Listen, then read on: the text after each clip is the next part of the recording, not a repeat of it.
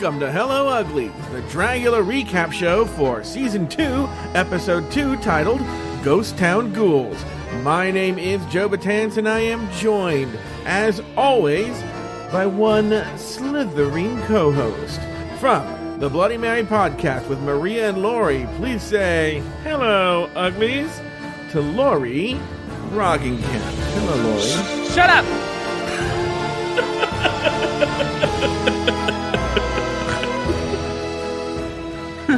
Yeah, as Lori has pointed out, Drakmorton likes to ask people complicated questions or questions that require a long answer and then tell them to shut up. Or wait for a response. You know, when you're like, how's everybody doing today? And then you're like, you pause and you're like, yeah, shut up. Oh, okay. All right. I guess you didn't want me to talk, even though you did a call and response. But whatever. I'm not going to.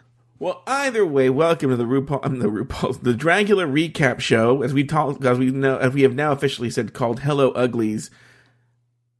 Shut up.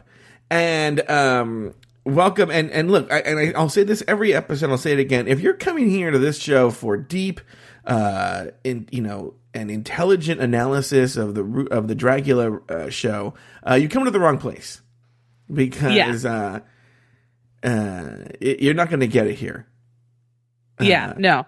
I mean, we watch the show. Yeah, which I mentioned. We do watch the show. We do. But as most things, I retain very little from the actual show. And here's what's shocking: we were supposed to record an hour earlier than we're recording today, and I texted Lori and said I still haven't watched the episode yet. Believe it or not, I take it seriously. We both watched it today. Yeah. So it's just going to literally show you how little we've actually retained.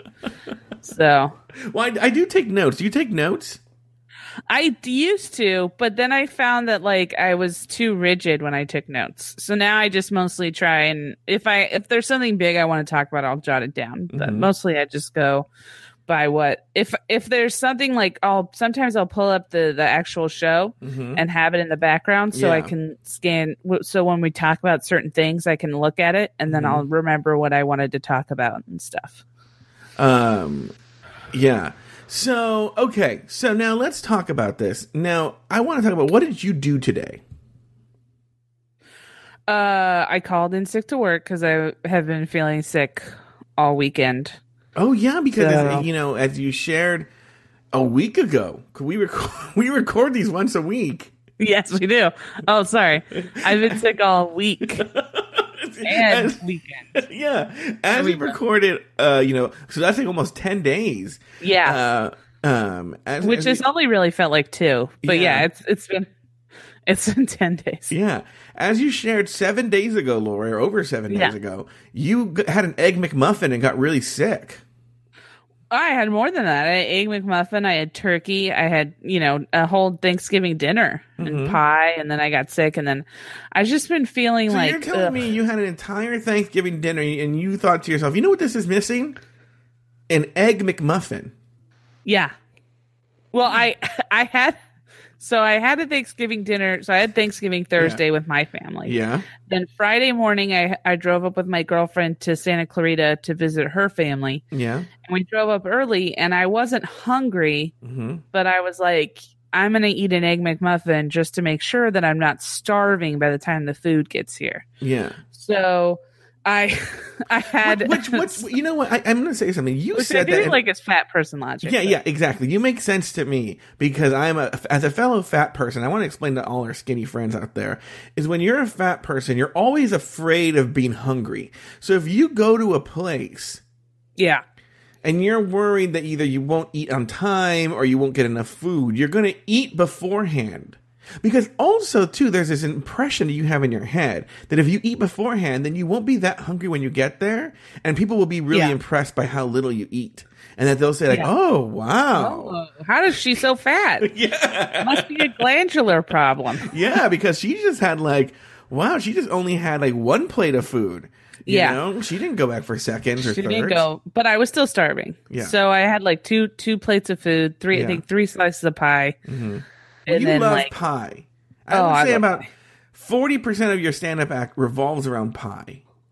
It used to. I got rid of a couple of pie jokes. Which of the pie jokes? Did you get rid of the pie sexual joke? I did get rid of that one. Yeah. Which is funny because it's a big part of another. Because like when your mom says to you, just for people who don't know, Lori has a hilarious bit where she has a conversation with her mom on the phone about whether she's going to be president of the United States. And in that joke, don't you even say, like, do you think they're going to hear some sort of bisexual bit, or have you replace it with another joke? I replaced it with another joke. What about the one about tacos? That I got rid of that one. Oh. Wait, so there's like a whole Lori Roggenkamp, like, retired Hall of Fame of jokes? Yeah. Well, because I'm now fully out of the closet. Because that was before when I wasn't really out of the closet. So now that I'm fully out, like, you know, there's no point in me kind of insinuating stuff. So, I mean, I guess I could probably figure out a way to work it in and have it be different, but I'm just too lazy. Wait, so you're saying you did jokes when you were in the closet, so you would go up on a microphone in front of rooms full of strangers and talk openly about your lesbian tendencies, but your parents or your family didn't know? No. When did you tell your parents? That's a complicated thing. Because I didn't have like one moment when I told my parents. I had like a collection of moments. What do you mean? Because my mom, like, when I was like in high school, found like some stories that I had printed out online that were like for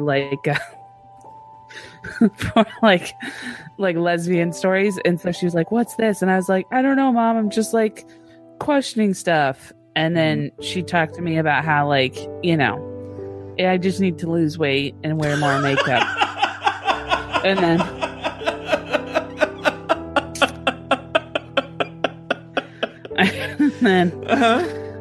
then when I was older, I joined, and my first year of college, I joined the LGBTQ group. And I told my mom, because this legit happened to me, that I met the lesbians that were in the group were just literally the meanest and most cliquey, just the not kind lesbians at all. That's why I never really like got the whole thing that gay men are cliquey until much later, until I met you, because because the gay men in the group were the kindest. There's this one guy who was like really nice and super sweet, and he like asked me, we would like hang out together and stuff, and he was really sweet and super friendly. But the lesbians were just like the meanest cunts ever. Oh, and really? So yeah, they were just like, they literally just had no time for anybody, and they acted like they were too cool for school. So I told my mom that I thought that I was a lesbian, but I was like, I guess I'm not, because I'm not a bitch. So. And was your mom relieved? My mom was relieved, but then, you know, again, recommended that I lose weight and put more makeup on. Okay. What was phase 2? Then I came out like 5 years later, maybe 6. I came out when I was 27. And that's when I definitely told them. But then, like, my mom was like, well, is there any chance that you would date a guy? And I was like, I mean, I'm not going to say never, because I don't know what the future holds. Who knows? Maybe, you know, I get hit in the head or something and all of a sudden wake up and then want to, you know, suck some peen. So I'm like, yeah, sure, why not? And so my mom was like, well, maybe she's just confused. And then I got a really short haircut, and that kind of sealed the deal. My mom was like, oh, she's not going back. Yeah. Now, let me ask you a question, because this is the important question that popped into my brain when you were talking about this. Is, would you ever date a transgender woman? Yeah, I thought about that. I would say I would, but I don't know if I would necessarily want to be in a relationship. You know, like, I don't know if I would want to marry a transgendered woman, if that makes sense. Yeah. I think that I would want, I mean, I like, I don't know. I think that, you know, but again, it depends on the woman. Yeah. I mean, there was this one woman who was like, who used to do stand up, who would hit on me a lot. And I always was like, well, maybe if I just like made out with her or something, maybe I could see. But she was also really old. She was like in her 50s. Oh my God. She was so old.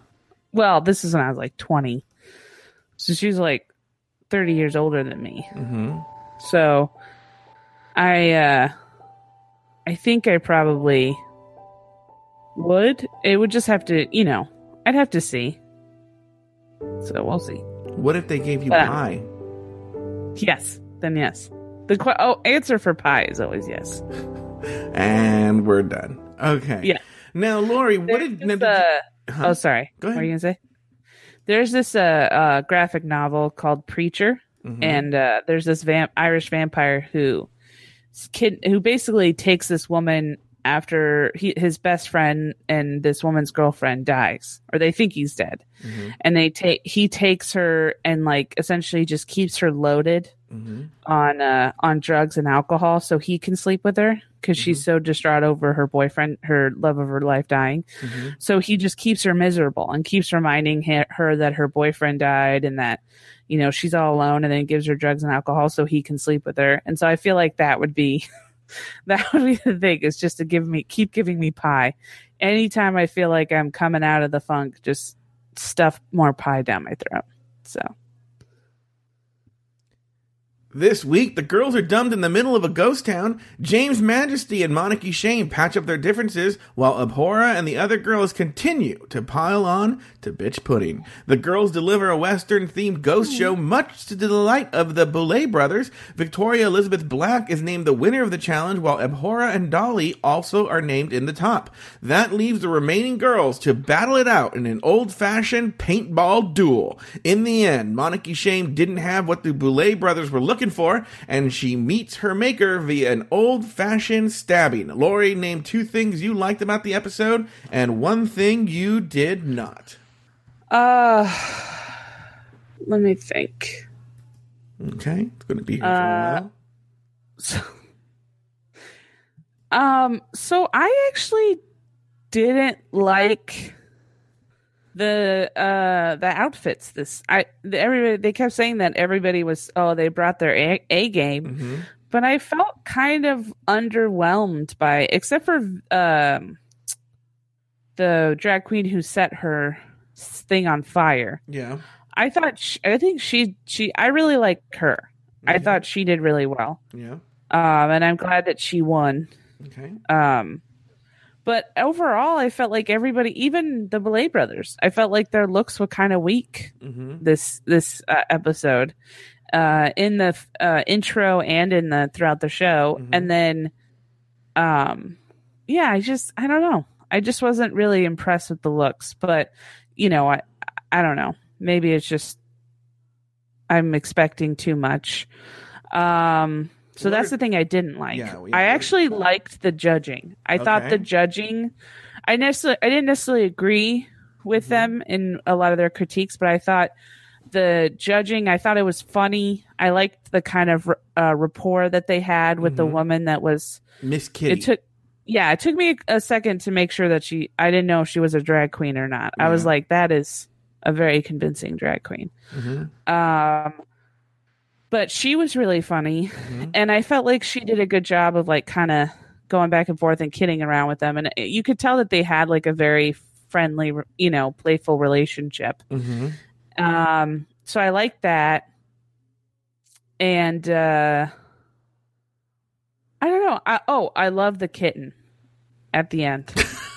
Oh, you love the kitten? The kitten at the end was freaking adorable. Kitty cat. The kitty cat. Yeah, the kitty cat. Yeah.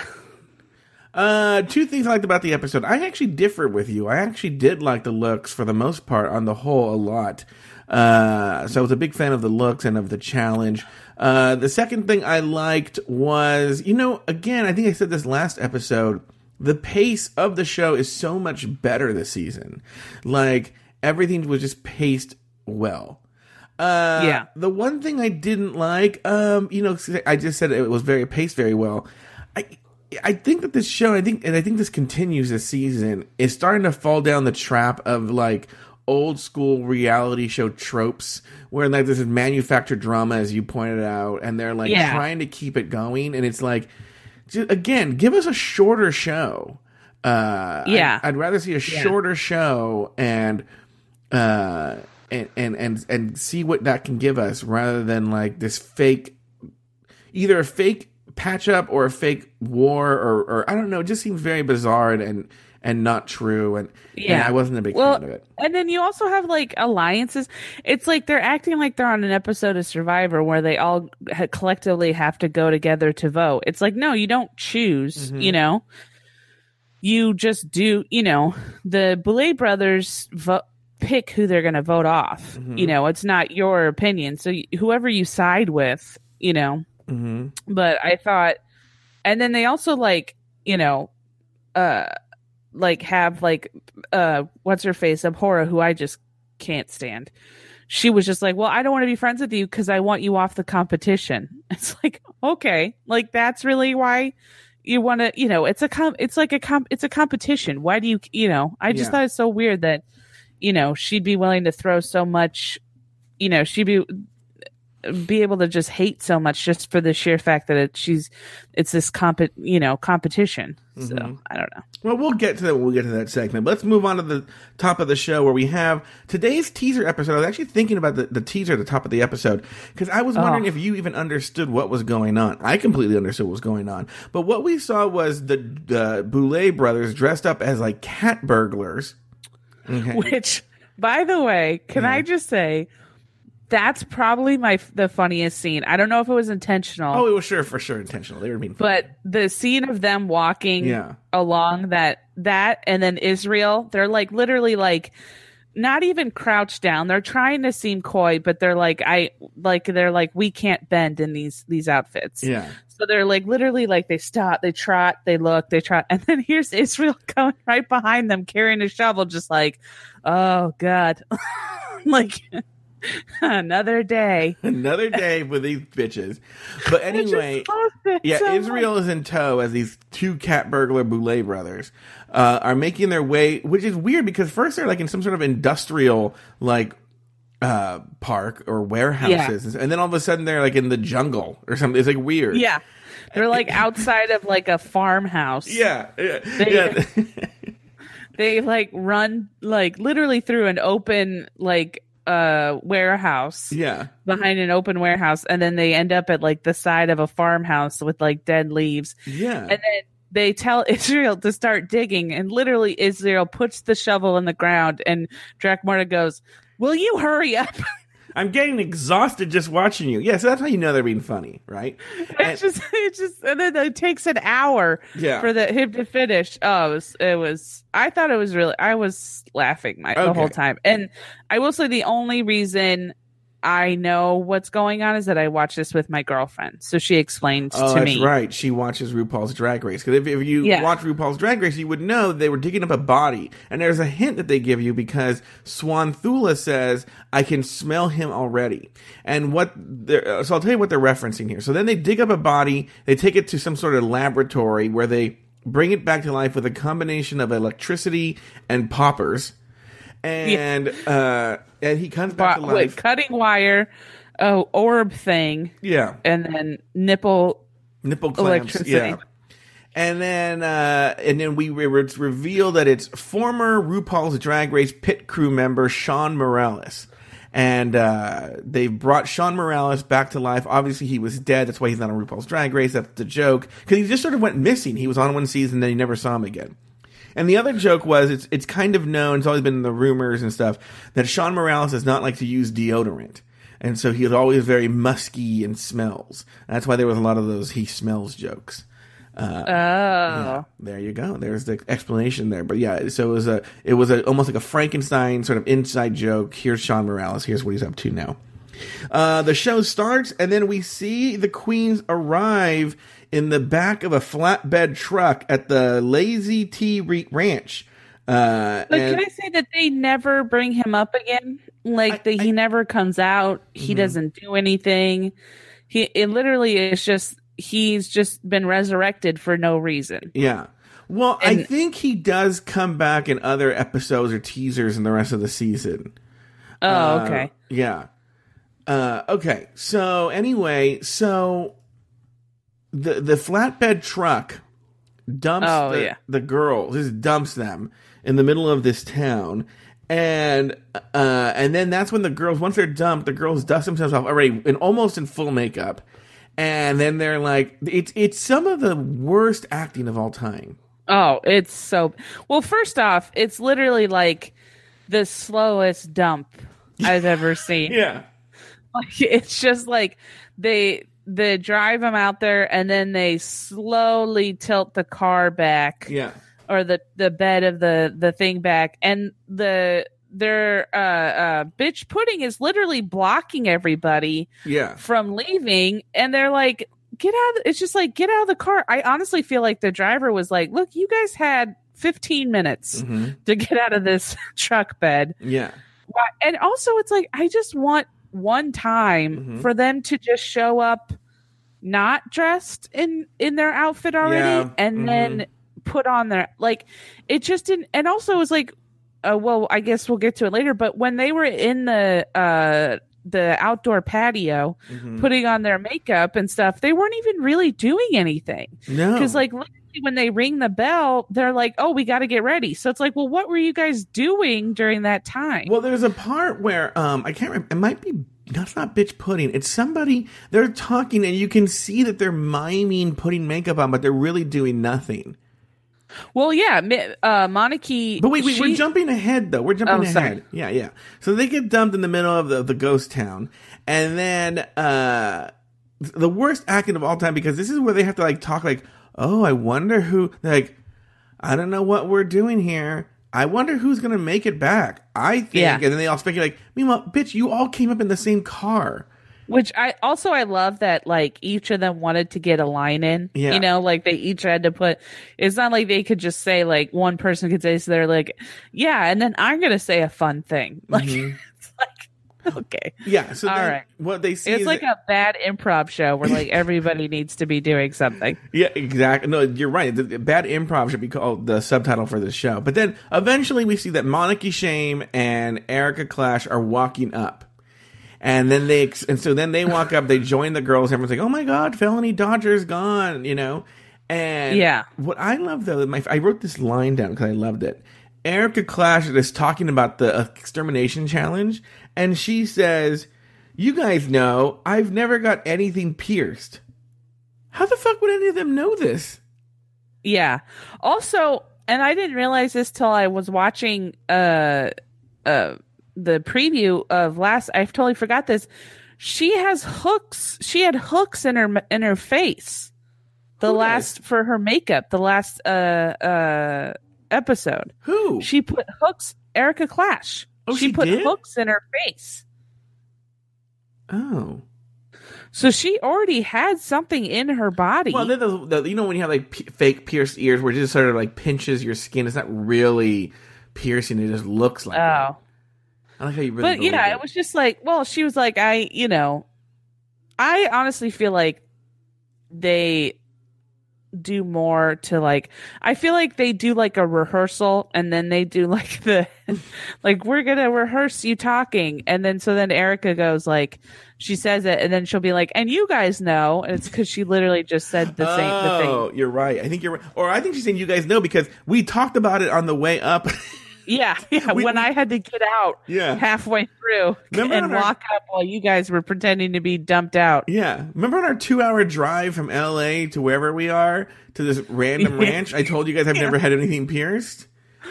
I gotta be honest though, I do miss the drives where you get to see them napping in the car. Well, that's the thing is, they clearly had them in the old time in the cars they had before, but now they're like, you know what? Maybe we don't want them to see that because it's dumb to be like, you're a monster. Now, get in this Kia Soul and drive up to Pacoima. Jeep Cherokee and drive, the horrible monster you are. Now get in that. Well, they probably Nissan just didn't want Sentra. any of their dirty makeup to get all over the cars. They were just like, let's just take a hayride. Yeah. So, well, the flatbed truck was right before they went around the mountain. They got in that flatbed truck and then it drove around the mountain. Now, I have a question. Yeah. Because this is something that I wanted to ask because I didn't know, and it might not even be a thing. Mm-hmm. But what was the thing where, so Monarchy and Erica Clash were walking up, and then I think it was Disasterina, or maybe it was James Majesty said, oh, I saw a Monarchy with her pads, and that was really embarrassing. Is she talking about the boob pads that she's wearing? Like, why is it embarrassing that she has those on? What I'm thinking of talking about, what drag queens often talk about, is the padding. Is that often drag queens, in fact, most drag queens, they take, believe it or not, like cushions. A lot of times, like foam cushions, and then there's an art to it actually. And they pay, most of the time they pay people to do it, or they learn how to do it themselves, where they mold the foam to resemble the sort of like a more shapely, womanly hips that men don't have naturally. And that's called padding. Yeah. So when you see a man with those womanly hips, which I think Monarchy Shame does have, it's because they have padding. So they stuff that. So they wear like basically. I did think that. I was like, oh wow, look at Monarchy. Yeah, it's because they have these like foam padding that's shaped to look like female hips. Anyway, okay, so then the Boulet brothers drive up in a pink convertible car, and everyone claps, and they're wearing these red outfits, which you said, Lori, you didn't like these red outfits. I thought it was just kind of like, eh. Like, I was like, I mean, like it sort of was just, I don't know. I just didn't really think it was that. Let's just say I feel like they've worn a better red dress. Yeah. And so I feel like if you're going to wear a red dress, it has to be something that's better than a red dress you've worn before. Well, another thing I want to say is, even though this show has gotten is you can tell much better in production than the season 1. Yeah, there are weird choices that they make in editing where it's like the Boulet brothers go like, "Welcome, ladies. Now let's open it up with a toast. Israel, give them their drinks." And then it's like a long time you see like Israel handing each person a drink. Yeah. And then you see Israel hand them a drink, and you're like, okay, we didn't need to see Israel going to get the drinks and then handing them the drink. Like, we can just see like, walking off. Like, you literally see him put the tray down and go like, I guess I'll just walk off now. Like he just literally is like, I don't know. I guess I'll just go off this way. We didn't block this part. So then, and then Dracmorda goes like, he takes a big swig of it, and then he like throws the glass down, and then like Swan is like, oh, I guess I was supposed to do this, and then she like, but like in an awkward amount of time afterwards, since she throws the glass down, and then you see Monarchy just throw the glass over her head. Yeah, she's like, I guess that's what we're doing. It's so weird.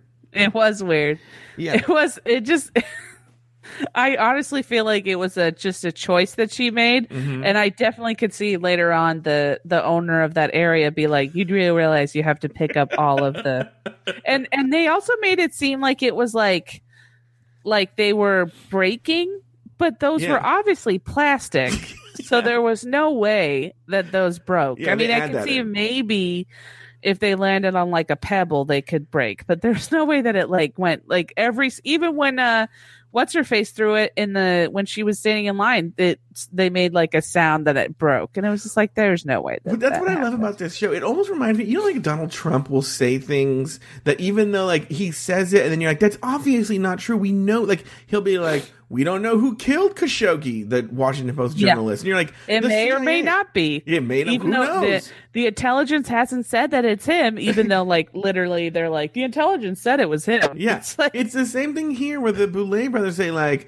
welcome to this deserted ghost town, and then behind them is like a liquor store or something where to like get your like fresh Coke here. You like, it's like I agree. The Boulet brothers are the Donald Trump of the drag world. I agree with you 100%. You heard it here. I think that, Joe, I think you're spot on. Yeah, thank you. But then they go like, now, ladies, we have a saloon for you to get ready in. Now go off to your saloon and get ready. And then they go to the next scene, and it's just like it's like a random room with like a refrigerator in the background. Patio that I guarantee you they were like the break room. Yeah. And then they even say like, it's hot here, so knock on our door. Because, like, Mac Warner reminds me of me when I was 16 and I was trying to tell a joke. Like literally the longest setup. And it's like, wait, let me restart. And so she goes, like, knock on the door because we want to see what a pussy looks like before it dies. And everybody just, like, literally waits and goes, ah, ha, ha, ha, ha, ha, ha. And, you know, she was telling Swantula that joke, like, 20 minutes before, like, I'm going to go out there and I'm going to say, oh, yeah. Now, you're right. As long as you're like, now, everyone, it's very hot here. The weather's expected to... Hold on for a second. Siri, what's the temperature in... at the Lazy T Ranch here in Pacoima? Yeah. And then you wait for... Yeah. And she goes, yeah, it's going to be 100 degrees. Or she does what my aunt does. My aunt, when she gives directions, will be so like specific to the point where it confuses the crap out of you. Mm-hmm. So she'll be like 30 degrees to the left. You'll see at a diagonal shape, you'll see a maroon colored door. Yeah. Now you're going to want to walk towards that door, but you're going to want to veer to the right about 60 degrees. And it's like, what? Like, where am I going? How am I getting to your area? Yeah, but the point is that, yeah, you're right. You made the point, which is a super long step just for her to say, like, we want to know what a real pussy looks like. Meanwhile, you know, the lawyers are standing off stage screen like, no, don't see that. You have to say. Yeah. Yeah. That's why they probably were like, make sure you drink, like, please just tell them to drink water. Like, just ask them nicely. Well, there is a weird part of that, which we haven't talked about, where, like, after she says that joke and they laugh, she goes, ha, ha, ha, just kidding. She said, yeah. It's almost like she was like, ha, ha, ha, allegedly. Yeah, exactly. So then next we go into the boudoir where, again, this is where we have all the manufactured drama. The first thing we see is that, for no apparent reason, Disasterina asks Kendra if riding in the truck was worse than basic training. Yeah. It just comes out of nowhere. And Kendra's like, no. We also learned that Kendra had a boyfriend when she was in basic training. And then there's that got beat up when she was at church. Yeah, when she was at church, it got beat up. And everyone glosses over that part and they go like, you went to church? And they totally focus on that. And they're like, why? And she's like, because I got out of cleaning the floors. Yeah. And it's like, oh, that's cool. Yeah. So totally moving on. And then they focus on Erica Clash and her spirituality. Everybody's really worried that Erica Clash might not believe in God. I just loved how it was just a bunch of men dressed in getting ready for a drag show, worried that somebody didn't believe in God. Well, I also love that Erica goes, like, well, I'm just asking because I was a pastor's son. My dad was a pastor, and he was really abusive. I didn't see the abuse, but he was really abusive physically and emotionally to my mom and my sisters. And so then, he wasn't really in my life. But he introduced me to horror movies. Yeah. So it's a wash. Yeah, that's kind of what she's like. But he did introduce me to horror movies. Yeah. So, it's all good. It is what it is. I mean, it's like there was a prominent guy in improv who was ousted for being like a sexual predator. Mm-hmm. And I didn't know him. Like, we were friends, but I didn't hang out with him on a daily basis. But one time he gave me a gift card to Chipotle for Christmas. Mm-hmm. And I remember distinctly hearing about it and going, no, he gave me a gift card to Chipotle.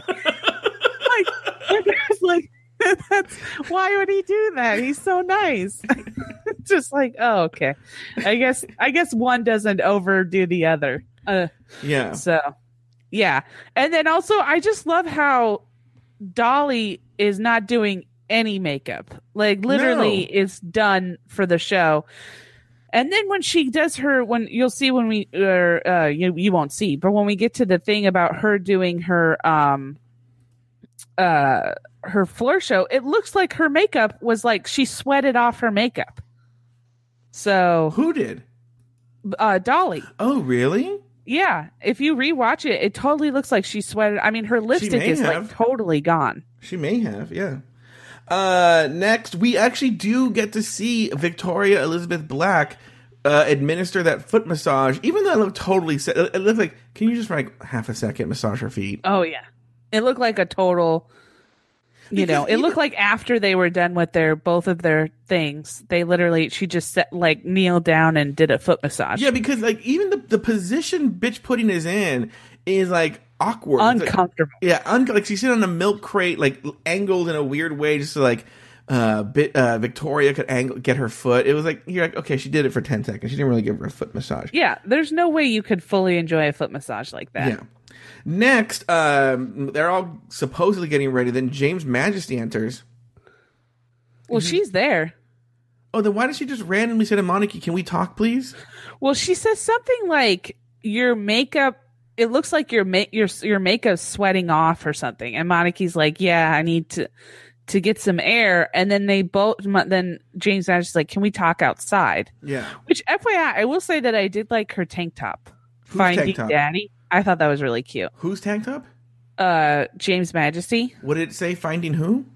Finding Daddy. It was like written like Finding Nemo. Oh, okay. But it said Finding Daddy. I thought that was funny. But so they go outside and James Majesty offers like what I thought was like a weird apology. Because it was like, it wasn't addressing anything that she said the day before.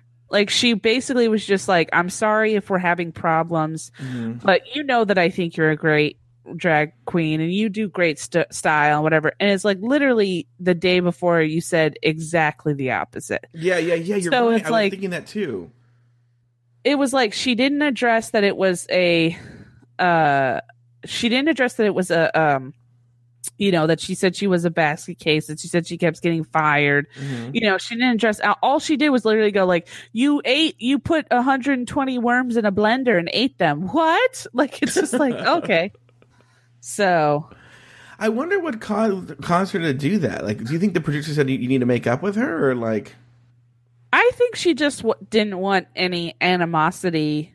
It's like sometimes it's just hard to be in a room, but who knows? I mean, you don't really know their relationship, so maybe they are like, they just kind of have that relationship where they fight and then they make up, and because even Monarchy said, oh, Majesty gave one of her classic fake apologies. Yeah. So it's like, seems to me like that's happened before. So, well, it keeps happening because like I told you this last week, they were in another feud again.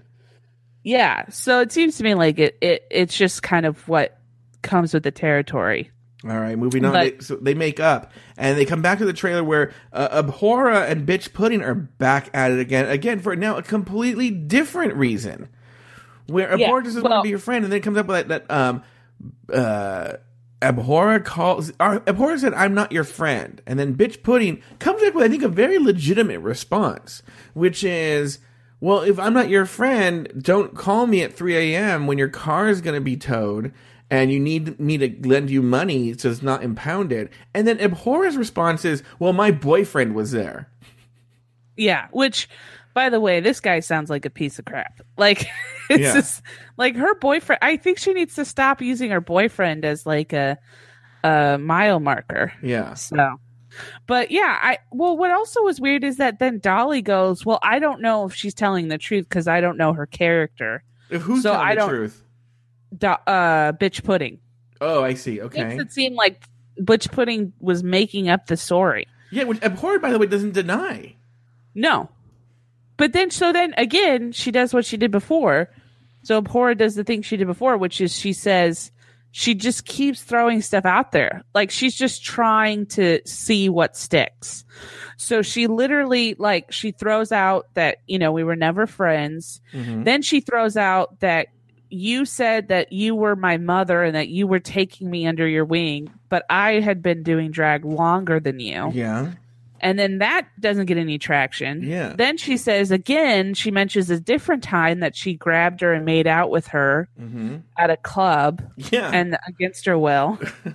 then that doesn't get any traction. And then she says finally, which I think is the real thing. I think she finally just hit on it, which is that she goes, I don't want to be friends with you because I want to get you out of the competition and I don't want you to win. So I think it's legit that she just can't be in a competition with somebody she knows unless she hates them, you know? Yeah. Like I watched this show called Ultimate Fighter, which is a reality show for UFC fans, for MMA. Are you a UFC fan? What? Are you a UFC fan? Yeah. Oh. I like it. But I fell into it ass backwards because it's literally the gayest. It's so gay. It's literally the gayest thing. It's like men, and the Ultimate Fighter is so funny because it's a reality show, and you see these men like literally be like, "I'm not gay, you're gay," and then like literally 69 each other in a cage for like 5 minutes or whatever. Yeah. So it just always made me laugh. But one of the things you see people who are in the show who cannot be friends with the person that they're fighting. Like they literally, when they find out who that person is, they could be, buddy the whole time. But then as soon as they find out that they're fighting that person, they have to find a problem. And so I think that's Abhora. I think Abhora has to have a problem with her because she needs her off the show because she's intimidated by her.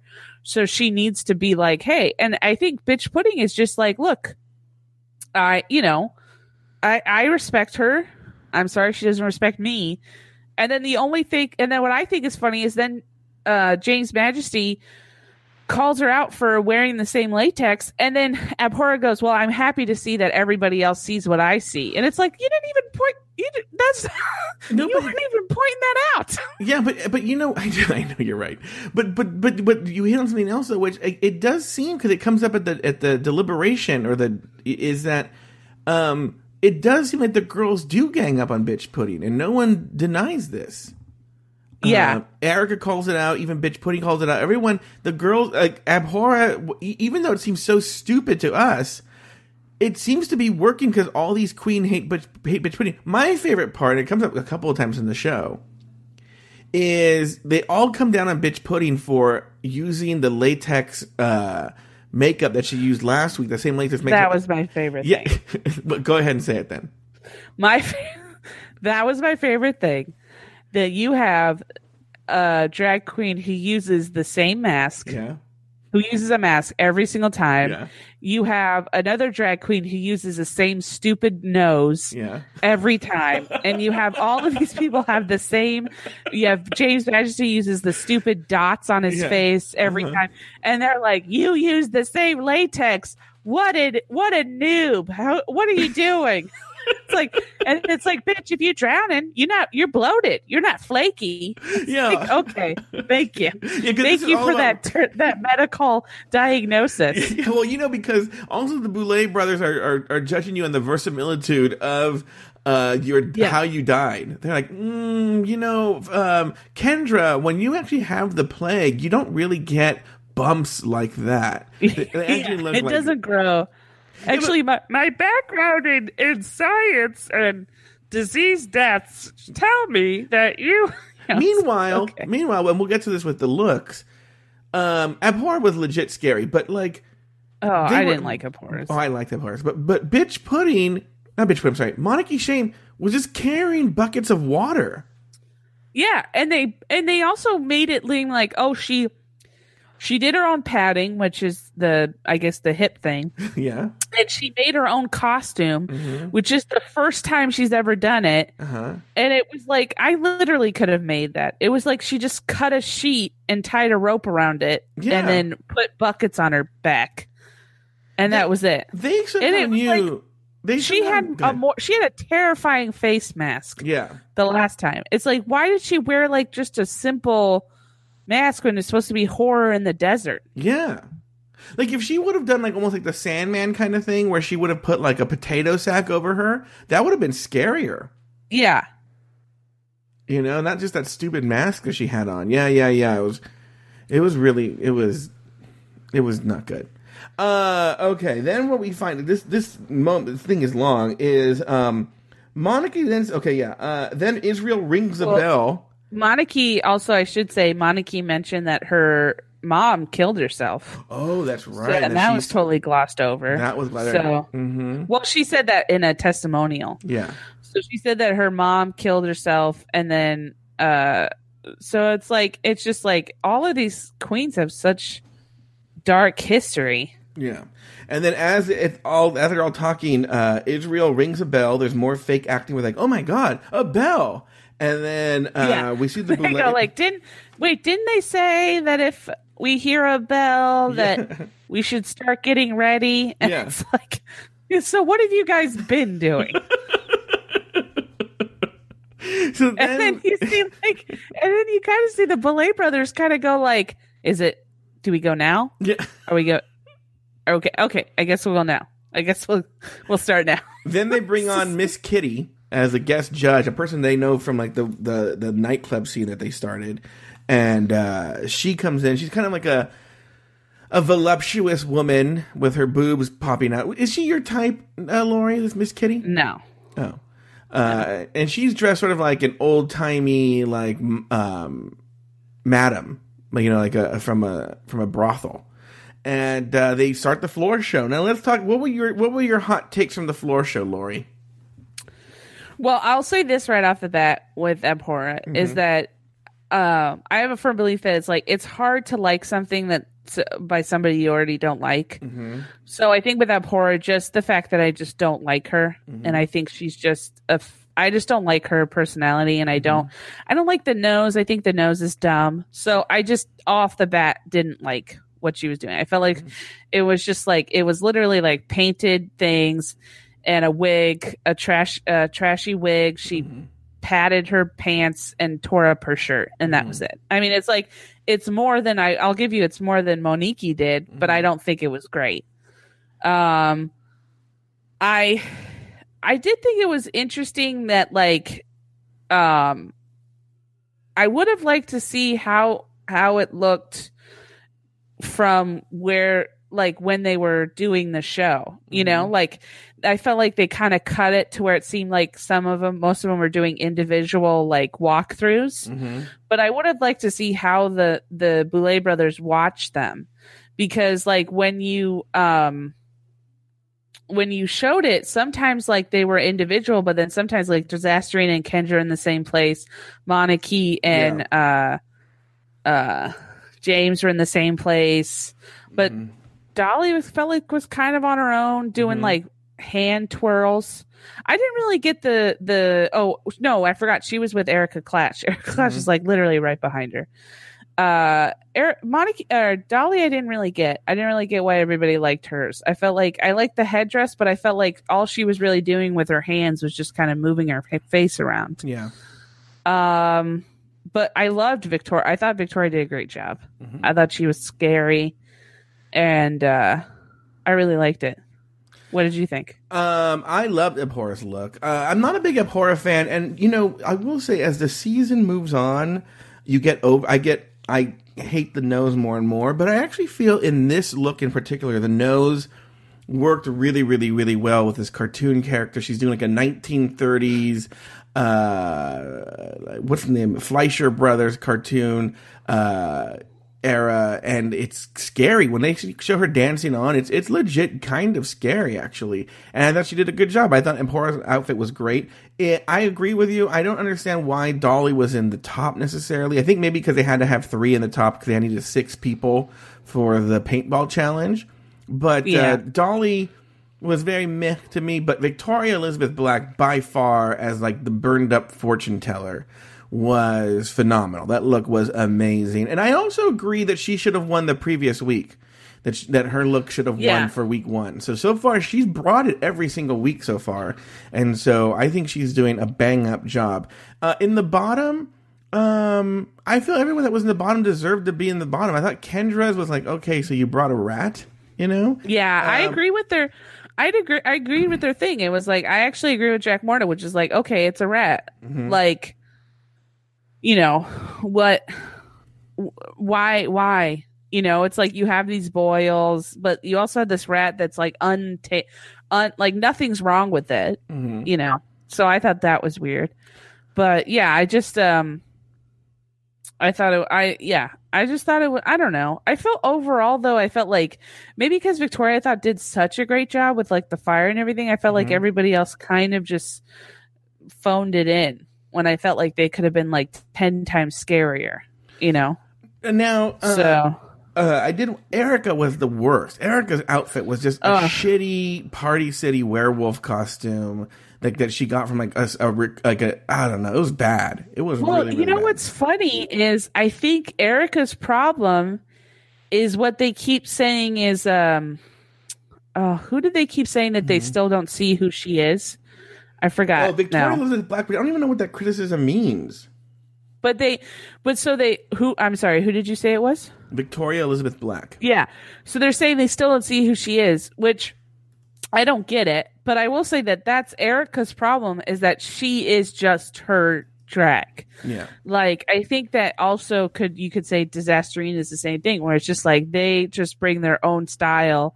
So it's like Erica Clash is just going to be poppy Japanese style no matter what. So like her tiger was just her style matched with a, you know, quote unquote horror. Yeah. So I don't see her lasting too long in the competition, but I will say that like what I find interesting is that, you know, she like, also I don't know, maybe I don't know too much about like drag in general, but I feel like Erica really is more of a clown than a drag queen. 'Cause it just seems to me like she just doesn't really put like makeup on. She puts like shapes and stuff on. I see what you're saying. I would say this. I would say that Erica, maybe, I don't know if clown is the right word, but not like, I don't mean it in a bad way. Yeah. I just meant like, I don't think that she's a drag queen. I think she's like a performer more than I a would drag say queen. maybe she's a drag queen, or a performer, but like definitely not suited for Dragula. It's not. I don't know why they thought she'd be scary. She's too cutesy. Yeah, she's too cutesy, like Japanese anime. I want to talk about the deliberation a little bit, which is there's a weird moment. I think part of it is editing. Another part of it is the Boulet brothers aren't very good at hosting and being aware of the audience. But the guest judge, Miss Kitty, she's trying to say that Dolly is a shaman, okay, which is a word for like some sort of like witch doctor, okay? But instead of saying shaman, she says Charmin. And rightfully so, Swan Thula starts giggling and says, "Honey, you know Charmin." And then Jack Morris is like, "Yeah, what's going on? What?" And then Jack Morris is not paying attention. Yeah, not paying attention at all. And then they don't ever say like she meant shaman. And then she's like, they go in this weird bit like, did you think it was made out of toilet paper?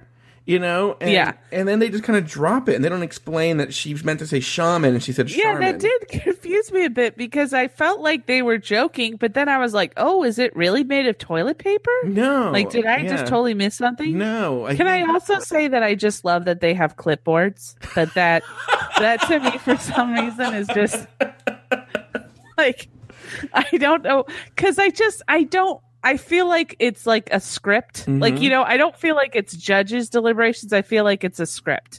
Like, I feel like it's like literally, and it's like got papers, like more than one paper on it, pieces of paper. All right. So then they do the deliberations, and then they do the actual judgment. Okay. And they announce that the winner is actually, in the top three, they name Abhora, Dolly, and Victoria Elizabeth Black, and then they name Victoria Elizabeth Black as the winner. And to be fair, I will say Abhora said, she goes, I don't think I should win. Yeah. But I'm glad that I was noticed. Yeah. So I would say that okay, at least she knows that, you know, she wasn't the best. Yeah. You want her to know that.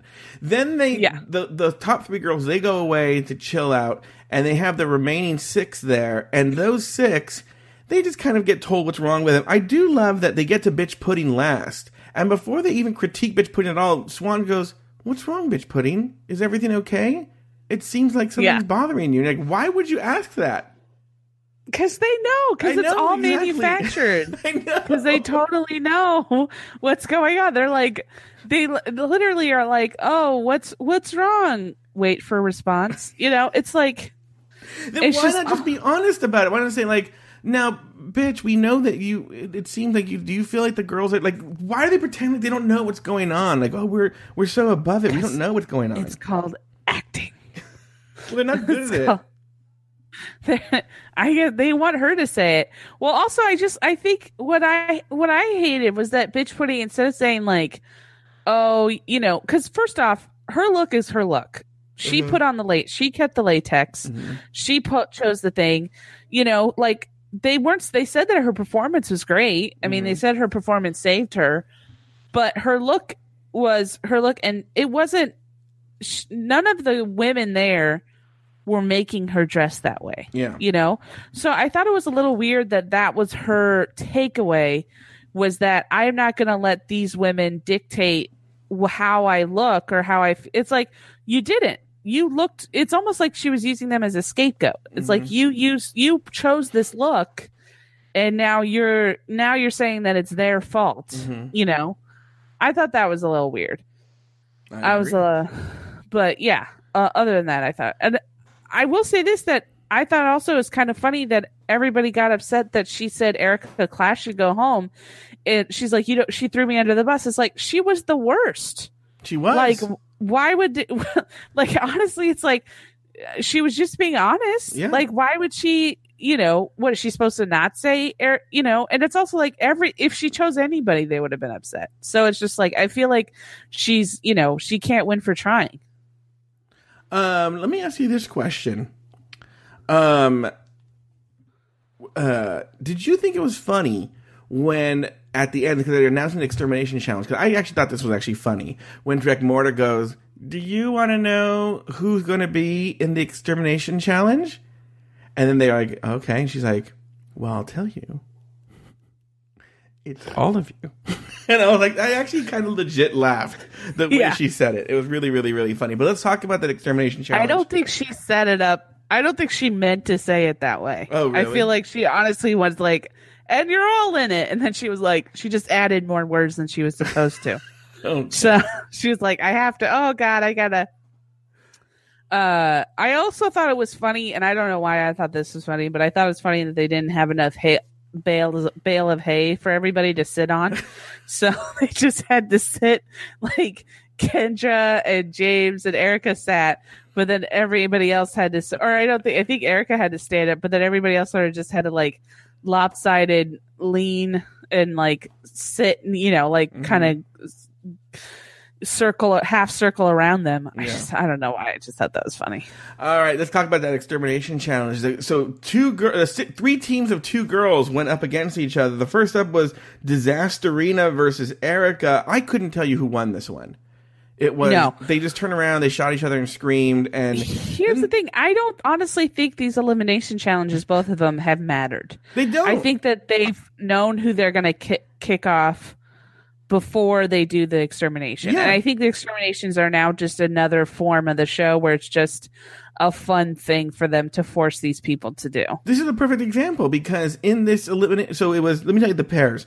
It was James Majesty versus Kendra Onyx, and then Bitch Pudding versus Monique Shame. And Kendra Onyx, as we learned, was in the military. So when she turns around, she just nails James Majesty, like in the neck, in the head, in the chest. Like, it's like she knows what she's doing with a gun. And James Majesty, in theory, should have been the one to go home. Yeah, because it seemed like Kendra got hit once. Yeah, Kendra got hit once. Because she was like, I was going to be nice, but then she shot me in the leg. Like, it was like, where was she supposed to shoot you? Yeah. Like, what part of you would you have preferred? Mm-hmm. So she shot her, but yeah, it was like, she essentially got shot once, and then James Majesty got riddled with bullets. Yeah, in the parts where you would die if you were a person.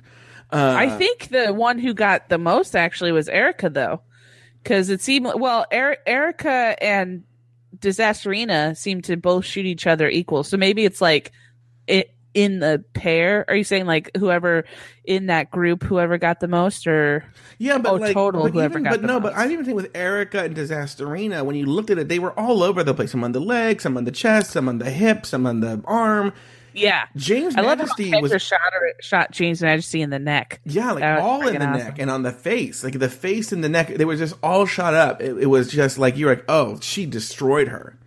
Yeah, and so in theory, James Majesty should have been the one to go home. And as we learn later that evening, Monarchy Shame is there with a cute kitten in her house, and strangely a jack-o'-lantern. And yeah, it's got all these like fluffy dolls. And the most adorable kitten I've ever seen in my entire life. It is a very adorable kitten. And first off, we have to say that Drac Morta and Swanthula were walking through stables at night. For some unknown why that scene needed to be in the shot. Yeah. No sense to me. Yeah. Like they were walking with Israel and they were like, oh, well, this has been a fun night. And it's like, but first we have one more thing to do. Like, we didn't know that it was going to be an extermination. Like, we didn't know that was coming. Yeah. Oh, that just cracks me up that they feel like they need to add that. Well, yeah, and then they're like, we have to go tonight and murder Monarchy Shame. And then she's surprised. She's just sitting there brushing her wig. Which, by the way, she's brushing her wig in next to a full-length closet mirror. And doesn't notice the person coming in until they literally she turns her head. Yeah. But she could see the whole house. Yeah. And what I love is the place that they walk down looks like a mental asylum. Like it looks like a room at a mental asylum that he's walking into. Uh-huh. Yeah. And he picks up a knife the most noisily way possible, picks up a knife, goes to the dining room table, sees one of her masks, puts the mask on, because I know that when I commit a robbery, I want my eyesight to be diminished. Yeah. And so then goes and literally walks up to her the slowest way possible, and then literally half a second later, she finally looks over. The cat knows exactly what's going on. And also dies in 1 second. Like one stab, she's like, ah! I honestly feel like if this is Monarchy's apartment, which if it is, it's really cute. Yeah. But whoever's apartment, they were like, you can do the death here, but you can't get any blood or anything in my apartment. Like, I can't have any kind of remnants on there, because they literally show, like, between the middle part where the eyes are, they show that's where the stabbing goes. Yeah, so you see absolutely no blood. You're right. And with that, Monarchy Shame is murdered, and only 8 queens remain. Lori Roggenkamp, any final thoughts on the episode? I will say that we got to hear more from Disasterina, and I feel like her accent is not her real accent. Oh, it sounds fake. You're right. It sounds fake. Yeah. It sounds like how somebody thinks a Hispanic person. It sounds like how somebody from Orange County thinks a Hispanic person talks. I thought she was trying to do like a French person. Oh, really? Yeah, like, maybe hey, French then. I'm a Disasterina. What are you doing? Me, yeah. Disasterina. Well, then that makes more sense. Yeah. So I would say, it sounds like like a 6-year-old man from Orange County. It sounds like how they think a person from France speaks. Yeah. Where I'm here to take over competition. It's like, okay.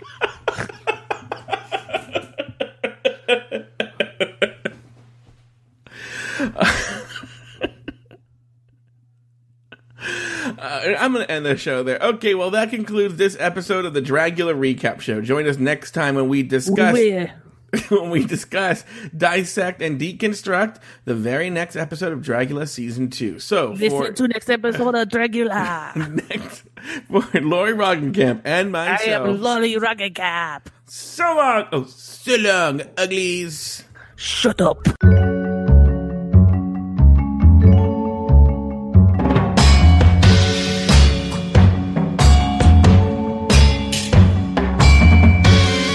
Lori Roggenkamp hosts her own podcast called The Bloody Mary Podcast with Maria and Lori. It's available on Apple Podcasts and wherever you get your podcasts. You can follow Lori Roggenkamp on Instagram at LROG, that's LROGG, and on Twitter at Lori Roggenkamp, that's LAURIROGGENKAMP.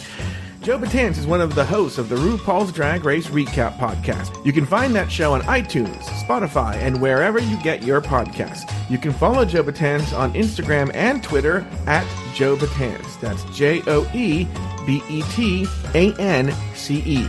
Hello Uglies is hosted by two people who give their dumb opinions on a show that's widely available on the internet. So it goes without saying that Hello Uglies has nothing to do with the following: the Boulet Brothers, Dragula, Hey Queen, Johnny McGovern, Lady Red Couture, Any Gay Pimps, Amazon Prime, Optimus Prime, Jeff Bezos, the characters of Dracula, Elvira, Vampira, Blackula, Bela Lugosi, Layla Bugosi, Out TV, Outfest, In and Out, RuPaul, Ruth Paul, Rude Paul, the plot to assassinate Fidel Castro, Your House When I Got TP'd in 1996, and any event that ever happened ever. Hello Uglies is an Afterthought Media production.